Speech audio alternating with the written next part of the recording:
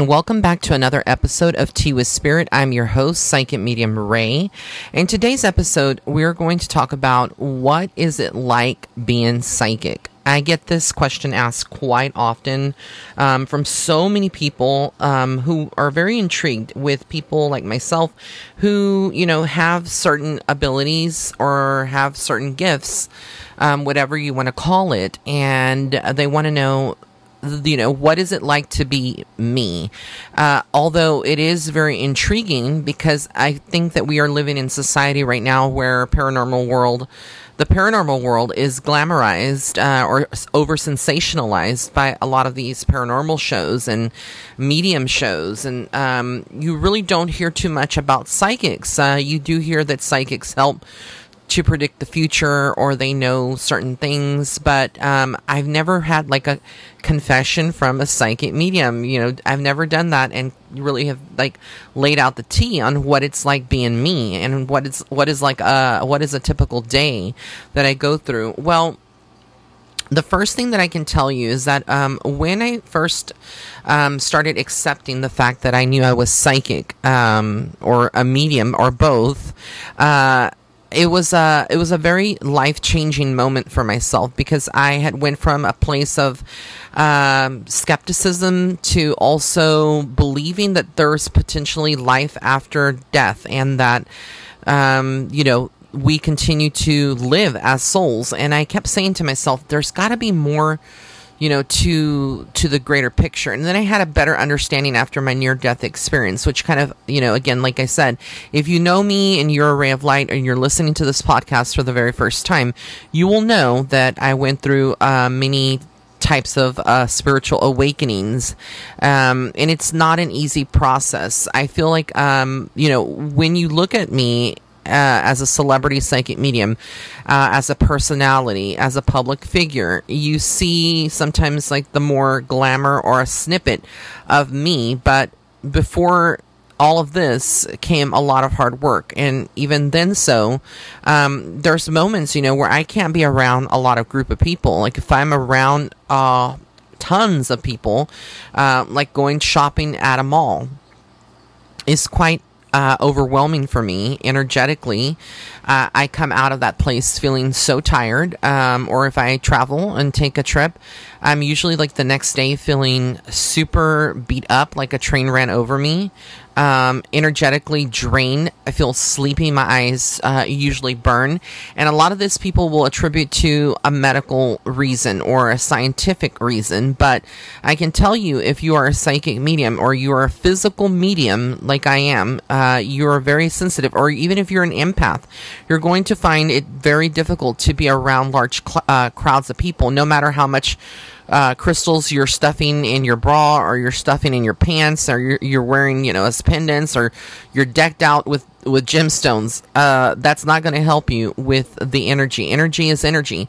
You can take several salt baths and all these things are just like band-aids, but they don't, they really just camouflage, really on the deeper level, what we feel as empaths or psychic mediums. So, going around other people or large crowds, I can handle it for a while, but then after a while, it just gets devastating. And I'll give you an example. I recently went to San Antonio and I went shopping at one of the malls and I went to the food court, and it was so weird because everybody seemed fine, but I was standing in front of this certain restaurant or vendor in the food court, and I just felt this overwhelming body temperature. So somebody died from there was a spirit that was trying to communicate that who had died or passed from a high level of fever. Their body temperature had gone up. And I knew that it was a spirit communicating, but right then and there, it was kind of embarrassing because I was like pouring bullets of sweat. It was just rolling down and I felt like lightheaded, like I wanted to pass out. And that's not a pleasant experience. So I was like, but I need to get my food before I leave because I was already in line and I was like the next person. So I just kind of meditated and surrounded myself with a white light. And the symptoms subsided. I try not to focus too much on that. So another aspect of being a psychic medium is being strong of mind, because your mind is your main mechanism that controls all of your motor functions, your physical body. It is the vessel. Your body is your vessel to your soul. But if you have a strong mind, and if you've ever gone through panic attacks, you know what I'm talking about. This was very much like a panic attack, but it was more physical. And so I found it very interesting that, I would be going through this still, and it never surprises me. I still tell myself, you're still the same person that you were when you first started this, helping people all around the world many years ago. It never changes. We stay with these gifts, and we are who we are, and you can't change that. So, just know that, that's one aspect of being a psychic medium. The other aspect to being a psychic medium, is that when it comes to, dating, I've been on eHarmony,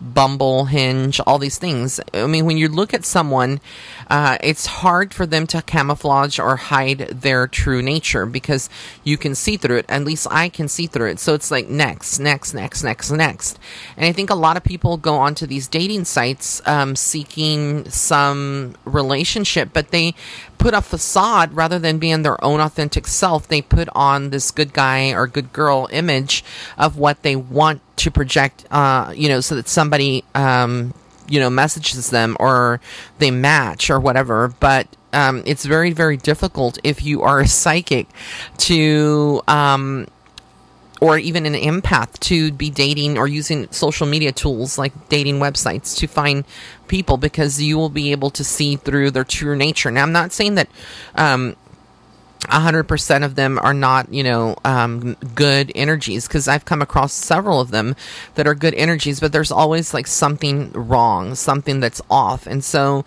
I think that if you are psychic, or an empath, or, in the spiritual world, I think sometimes it's a little bit more difficult for us, even though the outside world doesn't want to acknowledge that. And they say, well, people are accepting now of people like you.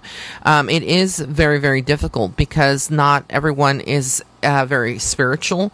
Some people are very Catholic, some are very Baptist, some people hold on to those customs or beliefs that they grew up on, and they hold on to them to a T, and they judge you. So that's one of the things that I have found as being a psychic medium is the most challenging, and probably still why I'm single, but I don't care. You have to get to a point of being happy with yourself and wait for the right person to come along. But, that's one of the things that I want to share with all of my listeners out there. If you've been struggling and you have some type of intuitive ability, it could be very well that the reason why you haven't been married yet or engaged is because you are literally picking up on fuckboys, and you're picking up on maybe gold diggers or whoever, whatever the situation is. Another thing, when I'm looking at TV shows, one of my favorite shows to watch, and I have a confession, is Say Yes to the Dress on TLC. And I'm looking at these people, and I had a conversation with a good friend of mine, who is like family to me, the other night, and we were just joking. I was telling her that when I look at this show and I look at people that are on the show, and these women that come in with these wedding dress, they usually show the groom at some point, and I'm like, oh honey, no, like, what are you doing with him? He's the wrong choice. And I sometimes wish I would be on like one of those shows and play matchmaker to help pair the bride with the right person. But ultimately, some of these brides that go on there are also, they're no better than the guys. Like, some of them are just very superficial, or they they painted a picture that that's the perfect groom and whatnot, but they're not necessarily invested. And you can tell when people have had a lot of these brides that have, issues with their body image and whatnot. It stems from deeper place, and it's not a psychological mindset that I have, where I'm analyzing their every move or every word, but it's rather on a spiritual level. I can see, what they are experiencing and what they're going through, and sometimes it's very apparent they cannot hide. So it's hilarious because when I'm looking at TV shows or reality shows and I see couples, just like I said on the Say Yes to This Dress or Say Yes to the Dress, it's funny because I'm like, this is wrong. This is a wrong union, or this is not going to last. Like, I don't see the chemistry, and it's kind of hard also when you look at shows, because you can tell, things about people, or pick up on impressions. So being a psychic sometimes is something that never shuts off. Like, it never truly shuts off. We will always have that in our mind, of what we see and what we hear, etc. So it's funny because sometimes it's entertaining. Sometimes you can be the life of the party, but then other times you get people, who want to get a reading with you or don't take your gift seriously, and they're very skeptic on the skeptic side, and they want things like like the lottery numbers, and they think, that you're like some Zoltar and you're just going to give them those numbers, or that you are playing games and this and this and this.